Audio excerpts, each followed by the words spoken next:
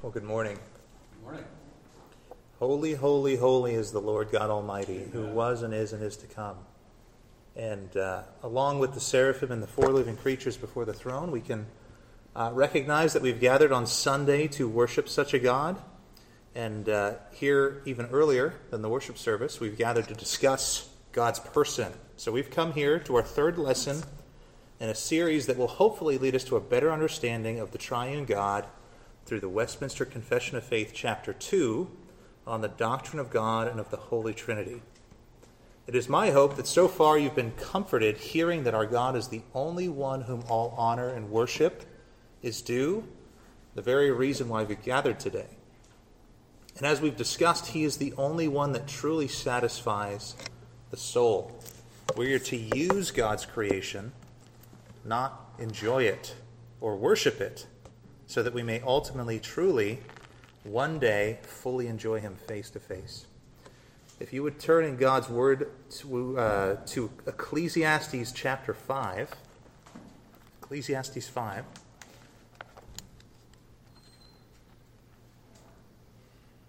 I'm going to be reading a passage that we came across this week in our family worship that I thought hit the nail on the head when it comes to this idea that there's only true satisfaction in the Lord. So in Ecclesiastes 5, starting in verse 10, I'm going to read till verse 20, the end of the chapter. He who loves silver will not be satisfied with silver, nor he who loves abundance with increase. This is also vanity. When goods increase, they increase who eat them. So what profit have the owners except to see them with their eyes? The sleep of a laboring man is sweet, whether he eats little or much, but the abundance of the rich will not permit him to sleep. There is a severe evil which I have seen under the sun, riches kept for their owner to his hurt. But those riches perish through misfortune. When he begets a son, there is nothing in his hand. As he came from his mother's womb, naked shall he return, to go as he came. And he shall take nothing from his labor which he may carry away in his hand. And this also is a severe evil. Just exactly as he came, so shall he go. And what profit has he who has labored for the wind? All his days he also eats in darkness, and he has much sorrow and sickness and anger. Here is what I have seen. It is good and fitting for one to eat and drink and to enjoy the good of all of his labor, in which he toils under the sun all the days of his life, which God gives him, for it is his heritage. As for every man to whom God has given riches and wealth, and given him power to eat of it, to receive his heritage and rejoice in his labor, this is a gift of God. For he will not dwell unduly on the days of his life, because God keeps him busy with the joys of his heart. And what the preacher, who we believe is King Solomon, is saying here is that this labor and this increase and the gifts of this life are really only enjoyable when you recognize them as a gift of God. And we read that last night in our family worship. I thought that was worthy to share. I also want to share with you a prayer from this book, The Valley of Vision. This particular copy was a gift, a very good gift, a very precious gift. But I'm going to read to you a prayer. It's a collection of Puritan devotionals and prayers. I'm going to read to you a prayer titled, God Enjoyed. So let me read this to you, and then we'll pray together. Thou incomprehensible but prayer-hearing God, known but beyond knowledge, revealed but unrevealed, my wants and welfare draw me to thee, for thou hast never said, seek ye me in vain. To thee I come in all of my difficulties, necessities, and distresses. Possess me with thyself, with a spirit of grace and supplication, with a prayerful attitude of mind, with access into warmth of fellowship, so that in the ordinary concerns of life my thoughts and desires may rise to thee, and in habitual devotion I may find a resource that will soothe my sorrows and sanctify my successes, and qualify me in all ways for dealings with my fellow men. I bless thee that thou hast made me capable of knowing thee, the author of all being, of resembling thee, the perfection of all excellency, of enjoying thee, the source of all happiness. O God, attend me in every part of my arduous and trying pilgrimage. I need the same counsel, defense, comfort that I found at the beginning. Let my religion be more obvious to my conscience, more perceptible to those around. While Jesus is representing me in heaven, may I reflect him on earth. While he pleads my cause, may I show forth his praise. Continue the gentleness of thy goodness towards me, and whether I wake or sleep, let thy presence go with me. Thy blessing attend me. Thou hast led me on, and I have found thy promises true. I have been sorrowful, but thou hast been my help. Fearful, but thou hast delivered me. Despairing, but thou hast lifted me up. Thy vows are ever upon me, and I praise thee, O God. Let's pray together. Lord, we thank you for so many good gifts. And we have just spent a week apart from one another, doing what might be classified as mundane things in employment, home management, vehicle care, transiting to and fro to meet our daily needs. But Lord, we know that you have given so many of these good gifts, and the fact that you've preserved our breath and brought us to this place is an evidence that you are a good God, upholding all things by the word of your power. And Lord, we thank you. We ask that you would help the prayers of those that have come before, inspire us to pray fervently, because you are a prayer-hearing God. And Lord, we do not deserve such an audience, but Lord, you've, through your Son, made a way for unadulterated access to you and to your throne. Help us to explain and understand your character better as a result of this class, so that we may enjoy you and glorify you to a higher degree as we are called to do so by your word. These things we pray in Jesus. Amen. So last week we read in Exodus chapter 20, reviewing the first and the second commandments of God. And I'm going to read quickly to you the first and second commandments just as a refresher. From Exodus 20, starting in verse 1, the Lord says, "And God spoke all these words, saying, I am the Lord your God, who brought you out of the land of Egypt, out of the house of bondage. You shall have no other gods before me. You shall not make for yourself any carved image, any likeness of anything that is in heaven above, or that is in the earth beneath, or that is in the water under the earth. You shall not bow down to them, nor serve them. For I, the Lord your God, am a jealous God, visiting the iniquity of the fathers upon the children to the third and fourth generations of those who hate me, but showing mercy to thousands to those who love me and keep my commandments." So last week we were able to discern from the scriptures that God is a particular God. That was one concept last week. And that God is also an exclusive God. God is particular in that he is not some ambiguous spiritual force, as the dominant voices of today might have you believe, that may have the title higher power. Of course, you believe in a higher power.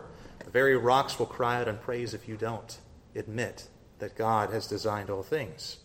But the true God, the God who bears the covenant name Yahweh, and that name, last week we talked about the Hebrew consonants YHWH, translating to I am. So we go back to that third chapter in Exodus, when God identified himself to Moses as the God who was the God of the covenants of his fathers.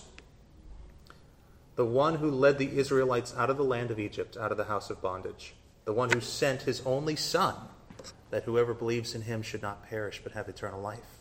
That is the same God. That is the God who we worship. God is particular, but he's also exclusive. God is exclusive in the sense that all other gods, lowercase g, are to be excluded from our affections. We shall have no other gods before him, and 2, we shall not make a graven image of anything that is above or beneath, bow down to or worship such idols. These are the first and second commandments. he proves that all other gods, quote unquote, to be deaf and dumb, such as the pantheon of Egyptian gods being mocked in the plagues of Egypt, or the priests of Baal calling for their aid, the aid of their false god. Reading now from 1 Kings chapter 18, starting in verse 25. Now Elijah said to the prophets of Baal, "Choose one bull for yourselves and prepare it first, for you are many, and call on the name of your God, but put no fire under it." So they took the bull which was given to them, and they prepared it and called on the name of Baal from morning until noon, saying, "O Baal, hear us." But there was no voice. No one answered. Then they leaped about the altar which they had made, and it was at noon, and Elijah mocked them and said, "Cry aloud, for he is a god. Either he is meditating, or he is busy, or he is on a journey, or perhaps he is sleeping and must be awakened." The Lord uses his prophets and apostles, and of course his word, to show that all other gods are really just idols made by human imagination and human hands. God, when compared to the idols, is proven to be the only true and the only living God. He is the only true and living God in that sense. And he does not share what is only owed to him. I had a conversation recently with somebody at work explaining how all things are made through God, the creator and origin of all things, and that all things are to God, that all things were made for him. The inevitable response that followed, well, that seems selfish, egotistical to me. Have anybody heard that before? Like God's an egotistical maniac? How do we respond to the idea that the Lord God is jealous for his own worship? It's clear in Exodus that he is jealous for his worship. But is that right, and is that good? Art. It was shocking. You would think these people would say, would have great belief in have a God like we have. They were going to Zeus, or they were going to Astro, whatever they were, Osiris, and all those demonic things. They were taking everything from them. Here's our God giving us stuff. You would think and say, yeah. I can't believe we were so wrong. We've got a good God. I think in a sense, the exclusivity of God demands that you humble yourself and submit. And that people say the worst word in the United States is submission. And you could say all the bad words in the world, but submission is the worst. Yeah. I think it's interesting that they at least recognize that selfishness is wrong. And so the next logical question at that point is, where do you get that idea from? Where is the standard? Right. Who is the standard? Right. Yeah, who is the standard? So it really opens up the door to the gospel that they don't think. They think they're shutting the door, but it's actually opening the door. Yeah. Yeah, no, it was excellent. Brett, do you have something? I think it kind of ties into what we were talking about last week as far as God being the reference point for everything. And like, there are good things to be jealous about. Like being jealous of your time, being jealous of your wife, for instance. Things like that. There are good things to be jealous about, and in that context. So that's kind of how I think of it. Yeah, for sure. Yeah, we're going to talk about communicable and incommunicable attributes of God later in the lesson. Jealousy may be something we talk about then. But, of course, we understand jealousy, we understand anger, we understand so many things through the definition of who God is. And the way I responded to this gentleman at work was simply, is it egotistical if it's right for him to have exclusive worship? He deserves it. Paul Washer writes in one of his sermons, God is jealous and that he will not surrender his claim to that which is rightfully his. Similar to how a husband would not surrender his claim upon his wife, nor the wife upon the husband, which is a right expression of jealousy in us, his creation, because within the marriage covenant there is an exclusivity for another's affections. God is jealous because it is right for him to be so. And it is right for us to give him unconditional worship and worship him alone. He made us from the dust. Not the profane nor the creature, but only the Creator. It does not make God egotistical when he by right demands what is actually his. Charles Spurgeon, the Prince of Preachers, as some may call him, in a sermon titled "A Jealous God," says this: "The Lord Jesus Christ, of whom I now speak, is very jealous of your love, O believer. Did he not choose you? He cannot bear that you should think and choose another. Did he not buy you with his own blood? He cannot endure that you should think you are your own, or that you belong to this world. He loved you with such a love that he could not stop in heaven without you. He would sooner die than that you should perish. He stripped himself to nakedness that he might clothe you with beauty. He bowed his face to shame and spitting that he might lift you up to honor and glory. He cannot endure that you should love the world and the things of this world. His love is strong as death towards you, and therefore will be as cruel as the grave. He will be as a cruel one towards you if you do not love him with a perfect heart. He will take away that husband. He will smite that child. He will bring you from riches to poverty, from health to sickness, even to the gates of the grave, because he loves you so much that he cannot endure that anything should stand between your heart's love and him. Be careful, Christians. You are married to Christ. Remember, you are married to a jealous husband.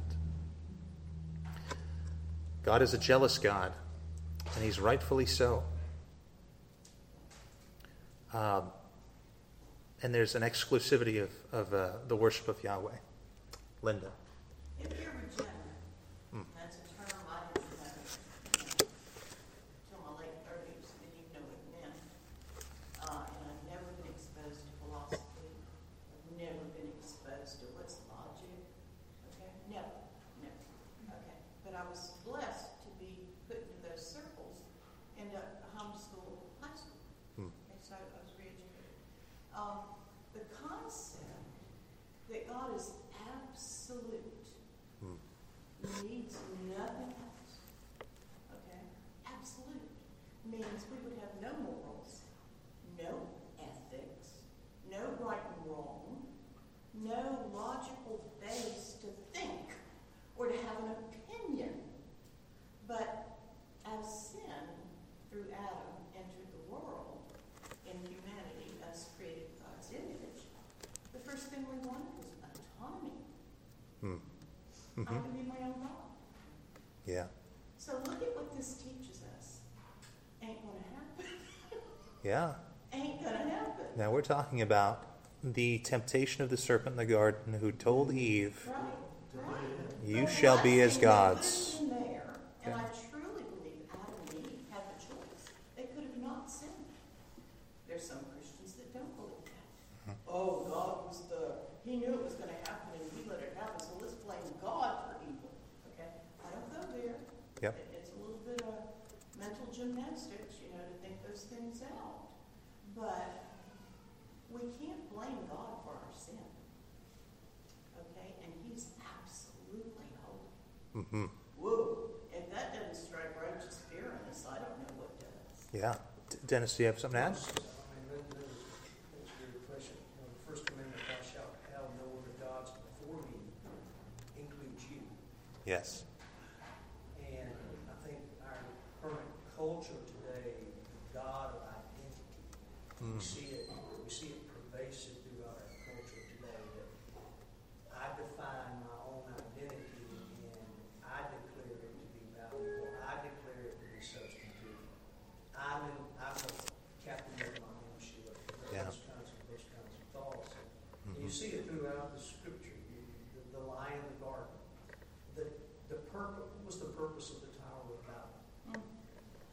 Yeah, and to lift ourselves up to the very place of God. We want to be there too. Yeah. So help me. Yeah. Yeah, no other gods before me certainly includes our own selves. But I always remind myself this too, is that despite ourselves, Christ came. And then when we're talking about Romans 8, the list of things that shall not separate us from the love that we have in Christ Jesus also includes ourselves. So there's a comfort for the believer. Yes, Linda? And as Solomon says, there's nothing new under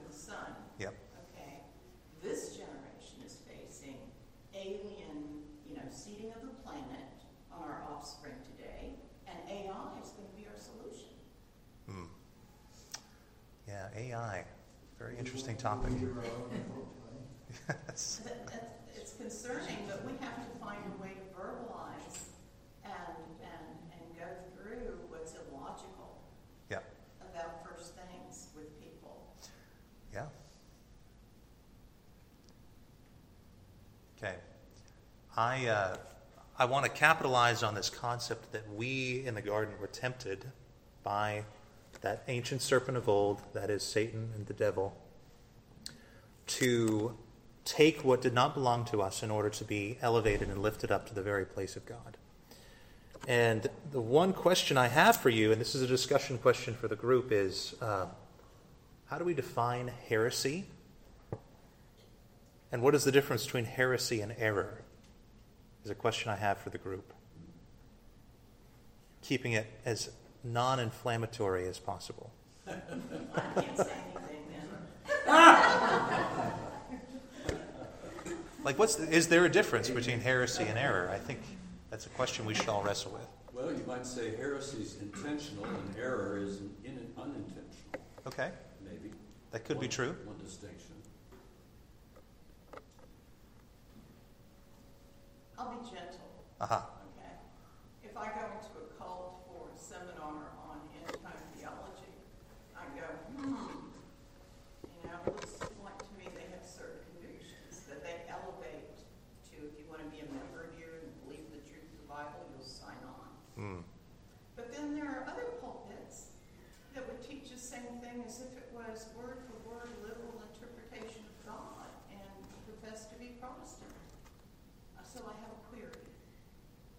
Yeah. Draw the lines. Yeah, right. So I would say, we're bringing this in, I would say that heresy is a serious or soul-endangering sin that because it involves distorting, perverting, manipulating, or denying cardinal truths of the Christian faith, by its very nature is disruptive and destructive to the peace, purity, and unity of the body of Christ. I want that. I'm going to put it on a t-shirt. Very, very simple.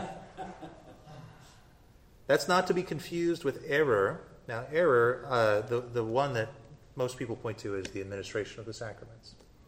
There's a lot of misunderstanding. We're a Presbyterian church, so we would look at a Baptist church and say, our brothers have an error, and that error is how, in the scope of how they administer the sacrament of baptism. Right? Of course. So that's just an example of what might be constituted as an error, but an error does not necessarily cut us off from fellowship with such a group. Right? Heresy does. And this heresy that I want to be talking about today, very much along the line of God is exclusive and jealous for his own worship, and that we are so inclined to raise up to the very place of God. We're going to be talking about Mormonism here in just a few minutes.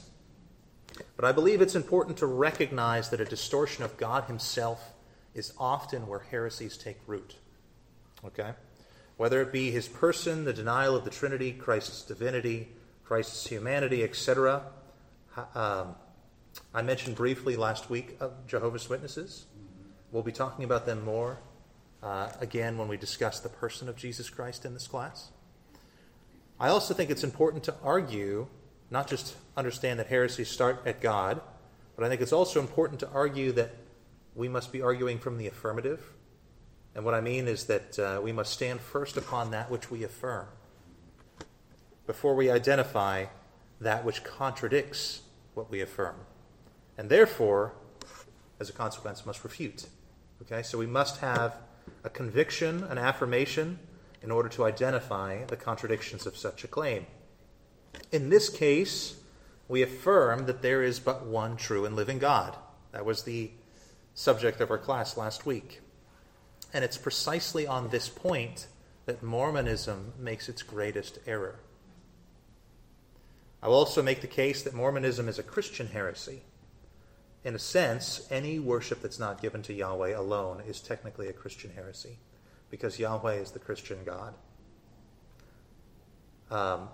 But this is exacerbated in Mormonism and in Jehovah's Witness, for example, because they claim the name of Jesus. They claim the name Jesus Christ as their God. or a subject of their faith. So how do Mormons violate this concept that there is one true and living God?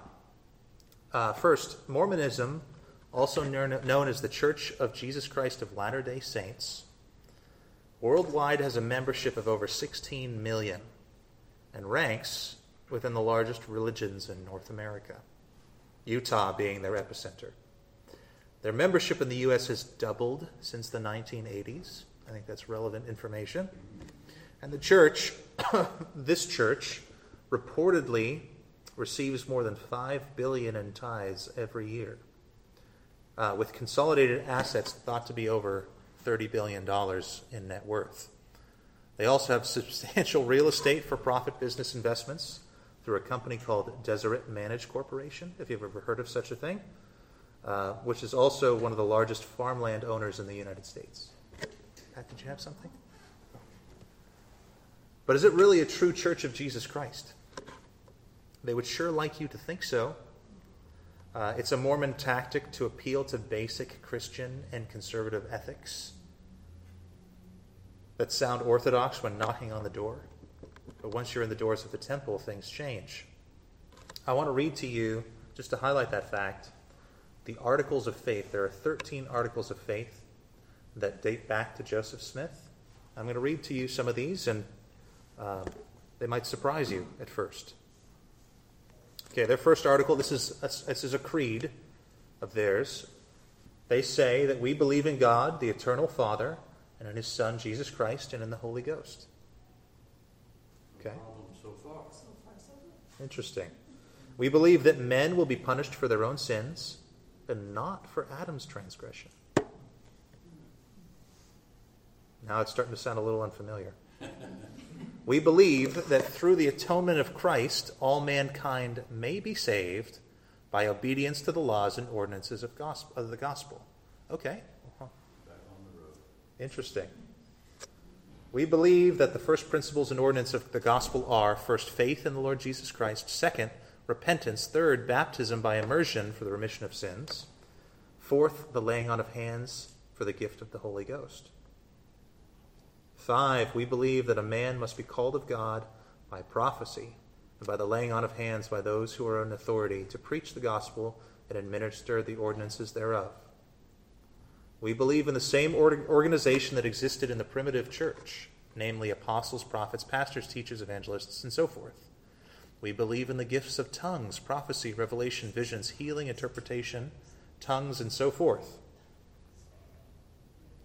We believe the Bible to be the Word of God as far as it is translated correctly. We also believe the Book of Mormon to be the Word of God. We believe all that God has revealed, all that He does now reveal, and we believe that He will yet reveal many great and important things pertaining to the kingdom of God.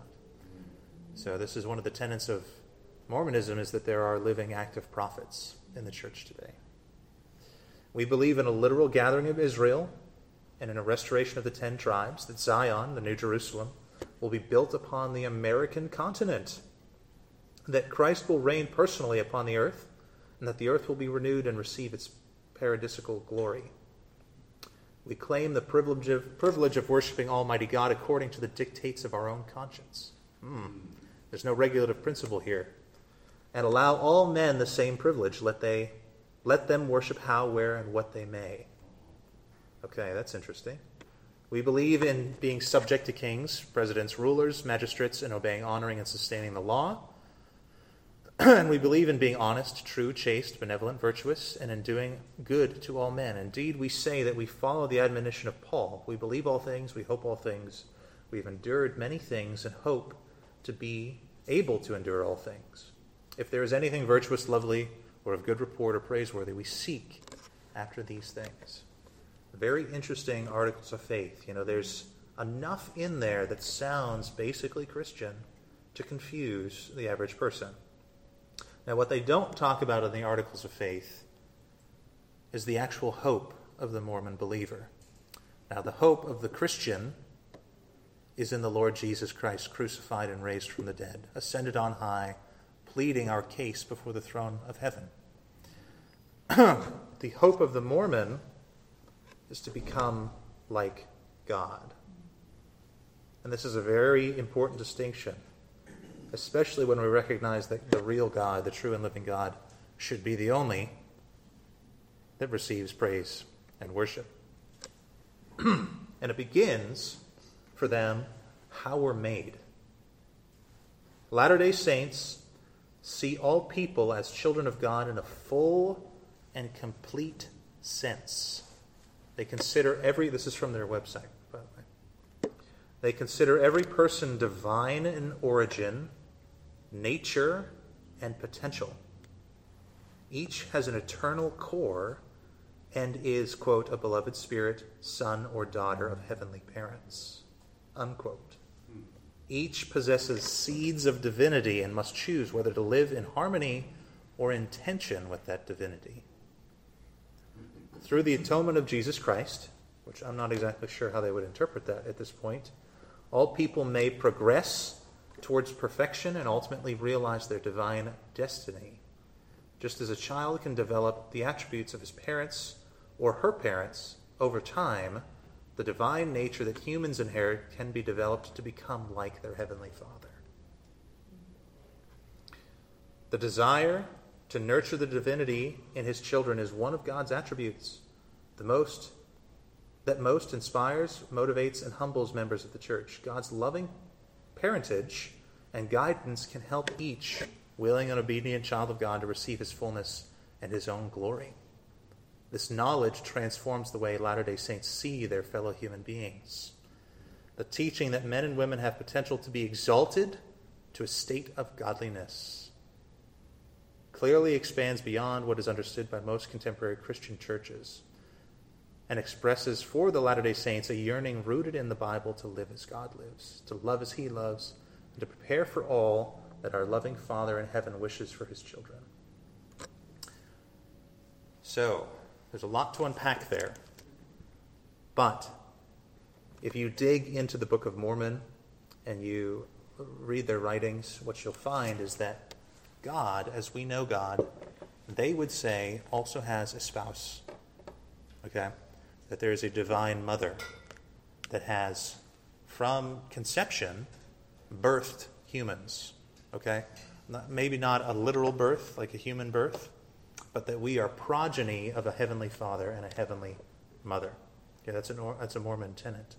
And because of it, they believe, quote, that they see all people as children of God in a full and complete sense, as if we share past DNA, a divine seed within every person that can be cultivated or turned away from. Now, the ultimate hope here is that upon death, there are multiple heavens, as you will say, in Mormon religion.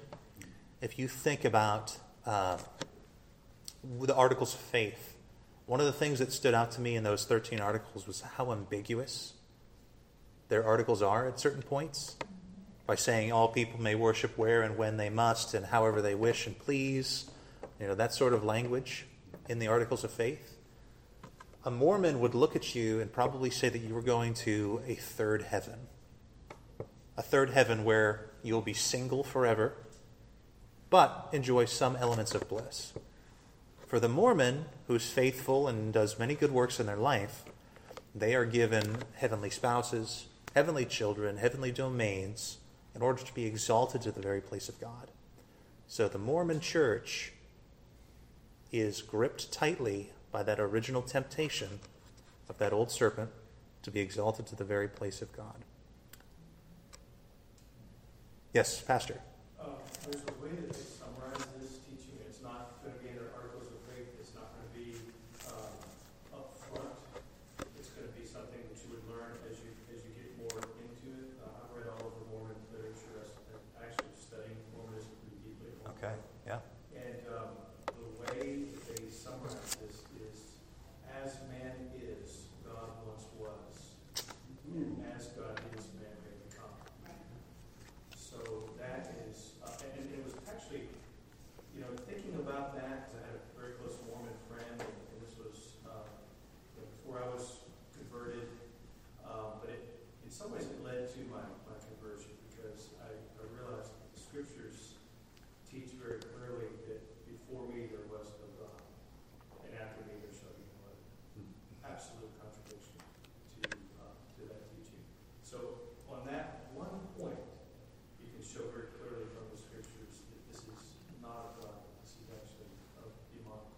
That's right. Yeah.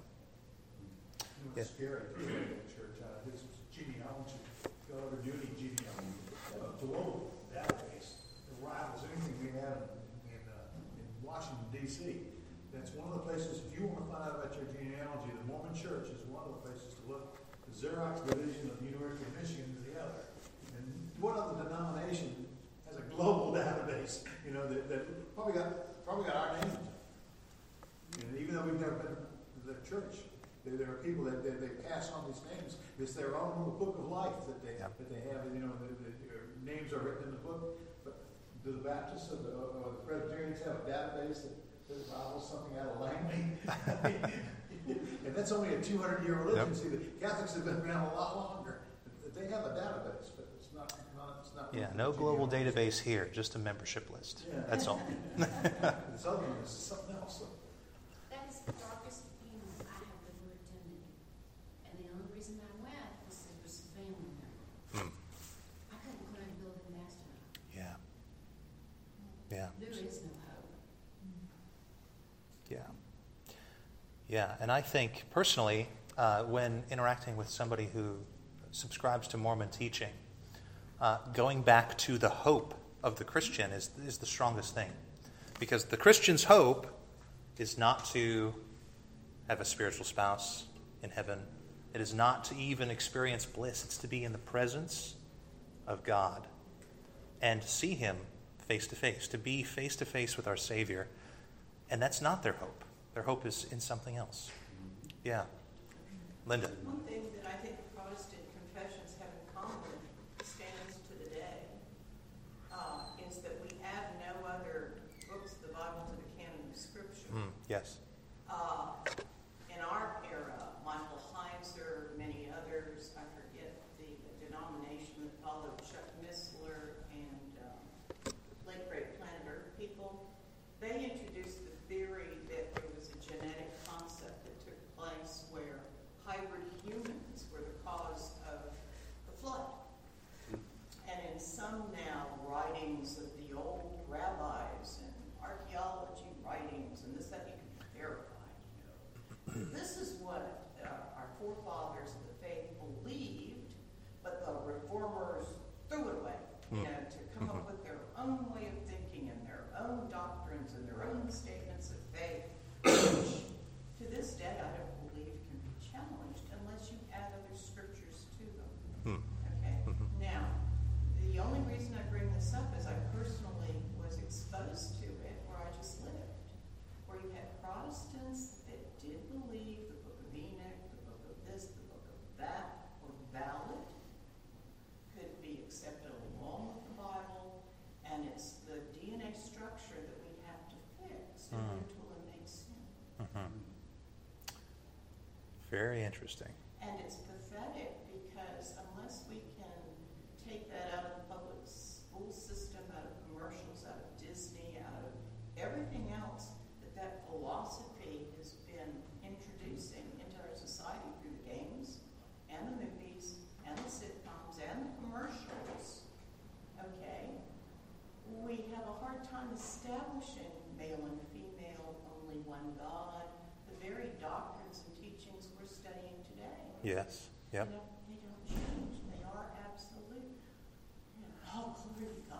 I want to come back to this idea that there are societal norms that we should maybe not participate in when we get to the communicable attributes of God. So I want to hold on to that and come back to it if we can. But they are our neighbors now. Yes. Yeah. I mean, some of us may be participating in things we don't realize.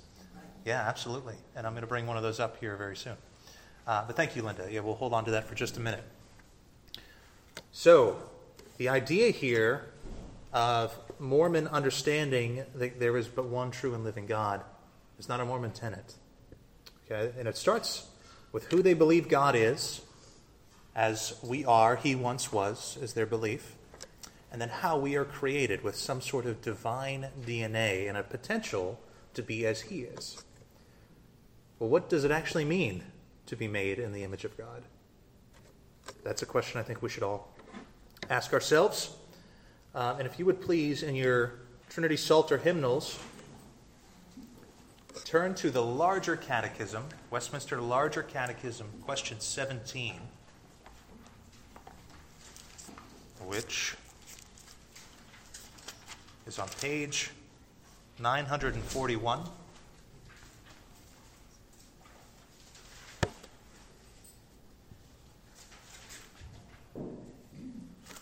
The standard helps us to understand this very question. Question 17 reads, how did God create man? Answer, after God had made all the other creatures, he made man, male and female, formed the body of man out of the dust of the ground, and the woman of the rib of the man, endued them with living, reasonable, and immortal souls, made them after his own image, in knowledge, righteousness, and holiness, having the law of God written in their hearts, and the power to fulfill it, and dominion over the creatures, yet subject to the fall. So there's a couple points to be made here. Unlike passing on spiritual divine DNA, we were made ex nihilo, which means out of nothing something. All things, all of creation, was made from nothing and became something by God's own words, by the mouth of God, who eternally existed past and will eternally exist future. There's no shared DNA. We were made from dust, brothers and sisters, and we should be very careful lest we assume that we are anything but dust. Now, does that mean that we should treat each other as just piles of dust? Absolutely not. Or just once removed. Yeah, just once removed from a pile of dust. Absolutely. However, it's very important to recognize the difference here. And what I'm trying to highlight is, though God breathed life into our nostrils, he gave us what we understand as communicable attributes of himself. We are made in his image in a very real sense. Now, what question 17 here says is that we were given living, reasonable, and immortal souls. Okay? Now, if we recognize God as the only one true and living God, anything that is living, that is animate, has at least some element of what God is. God is the one who breathes life. Life is defined by our Creator. He is living, therefore we are living. Reasonable. What does it mean that we are reasonable? I don't know if it's always true. We have the ability to think. We have the ability to think. We have a cognitive ability, unlike any other creature. It says here that after God had made all the creatures, he created man, male and female. We were given reasonable souls with the ability to worship, the ability to perceive God and to know him. The fact that we can read his revealed word on the pages of Scripture is evidence that we are endowed with reasonable souls. You're also given immortal souls. God has no beginning, but we had a beginning, and in a sense, no end. We've been given this sense of immortality in that when we die, our souls live on, either to eternal life with him or eternal damnation and the second death. The faithful and the unfaithful alike. Knowledge, righteousness, and holiness. Now this is an interesting one. The Lord, in the covenant of works, gave Adam and Eve the ability to fulfill the law, which unfortunately was not fulfilled. And the fall of man was the result. But he has given mankind the ability to do good works, to follow the law of God. We even read last time in Romans 2 that those who were not given the law through the word still follow the law in as far as they have the law written on their hearts. So we know that the Gentiles and all cultures understand very vividly that murder is wrong. And there's a sense of what is and what is not righteous in every single person. That's communicable from God. And holiness. Be holy as I am holy, or be perfect as your Father in heaven is perfect. I think one thing to discuss about communicable attributes is that even though they are communicated from God, we do not exhibit them as God exhibits them. And holiness is a really good one to talk about there, because we will be made holy by Christ's blood. We are made holy by Christ's blood now, through Christ's righteousness that's been put on us. But we are not holy, holy, holy. And that's a distinction that must be made. The seraphim and the four living creatures before the throne of God are perfect in God's presence. They've never been cast from God's presence. But they are not holy, holy, holy as he is holy, holy, holy, who is the origin and the very definition of holiness. Art. It's a very big difference between very good and a finished product, the perfect thing. And that's why we're on a trail, a trek to try to get to that. Mm-hmm. You have knowledge, and you have knowing, and you have thinking. The Latins have two different words for those things. Huto, it's one word. Skio means I know it. Huto means I know of it. I've heard it, and I can process it. But the next step is the knowledge. That's Sure. the skio, the Yep. CIO, the Latin, where science comes from. To actually know. It's like when you read Scripture. In that moment in time, you know it. But then when you go away and have a meal and come back a couple days later, you kind of know of that Scripture. It hasn't been imprinted on you in most cases like you would hope for it to be. And that's the dilemma we're in, this thing between thinking and knowing. I think you just made a great argument for memorizing Scripture and catechesis. Yeah, for sure. Linda. The other is, and it took me a real long time to get here, because I understood modern psychology as a humanist. Okay? There are people that want to do God, soul, and spirit. Don't ask me how they can do it. You can use the word interchangeably. But apparently Freud will say you have a reasonable soul and you're a body. But then there's this other entity that does war. And I'm going, where's that? How does it eliminate personal responsibility or give you any personhood if there's something going on there? And so the modern world doesn't want to hold people accountable for anything. Yeah. They want to blame it on their environment, their upbringing, their this, that, but never personal responsibility. Yeah. The woman you gave me, Lord, she gave me and I ate. That principle is as old as time. As long as it's not taught as an actual thing that happened, that he was forced to eat it, he wasn't there, and she seduced him and made him eat that fruit. I would hate for that to be taught. Yeah. So we're running out of time here. We always do, going through these lessons, but that's okay. There's a lot to cover. Communicable attributes. We never rise to the point of God's exhibition of such an attribute. And I think it's also really important to recognize that things like anger, jealousy, we already talked about jealousy being something that we get from God as a communicable attribute, but we so often, imperfectly and sinfully, are jealous. And we so often are sinfully and imperfectly angry. But righteous anger, righteous jealousy, attributes of God, communicated to us. Now, we have to end with what is non-communicable. Incommunicable attributes of God, of course, are his omnipresence, omniscience. What am I missing? Omnipresence, omniscience, and omnipotence. So his power is all-knowing, is everywhere, all times. Other things like his immutability, his eternality past and present and future. There are such things as incommunicable attributes of God. And we're going to spend the rest of the class, pretty much, probably the next couple lessons, discussing many of those attributes that are listed in the first paragraph of the second chapter of the Confession. And Linda, to your previous point about not knowing or participating in things that don't honor God in our culture, you ever think about Santa Claus?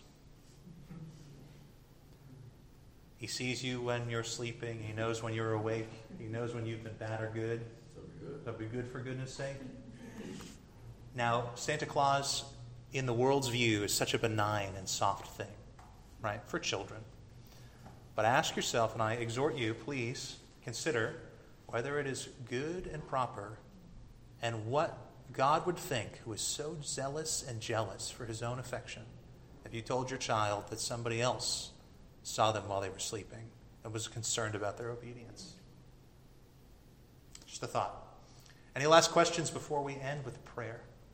Just a statement. Yes. It was a Mormon that pointed out to me about Christmas, that Jesus existed before he was born in a manger. They said, well, flip back to Genesis. Said, let us create man in our own image. It was plural. I went, whoa, maybe they have something here. Mormon Church. I didn't know. Yeah. Yeah, we were going door to door on our road. It was early 80s. And like 2 or 3 couples converted. They had all the answers. You know, they also had join the club, get in the food pantry, become a director. You know, it was a full-fledged package. Yeah. I was still searching. I'm thankful. You know, I didn't turn in that direction. I could have well done so. Yeah, well, hopefully now we have a little bit of ammunition when dealing with such a faith, you know. And it really goes back to that one hope we have in Christ Jesus, that we will see face to face. So let us go ahead and prepare our hearts to worship God here in just the next 20 minutes. And let's join together in prayer. Our Lord God of heaven and earth, we thank you that you are the one true living God. That you've shown that to us in your scriptures. When the priests of Baal called into the wind at nothing, but you responded in fire that licked up the water on the altar and consumed that sacrifice that was there for the display of your glory. Lord, please help us to walk about knowing that you are holy and that you are jealous.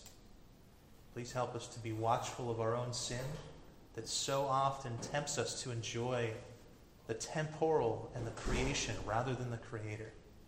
Please keep us from such sins. And Lord, as we go into this place to hear your worship, to hear that call, the apostolic greeting, help us to be awed and hushed, knowing that you are a holy God and we are in your presence. All of these things we pray in Jesus Christ our Lord. Amen.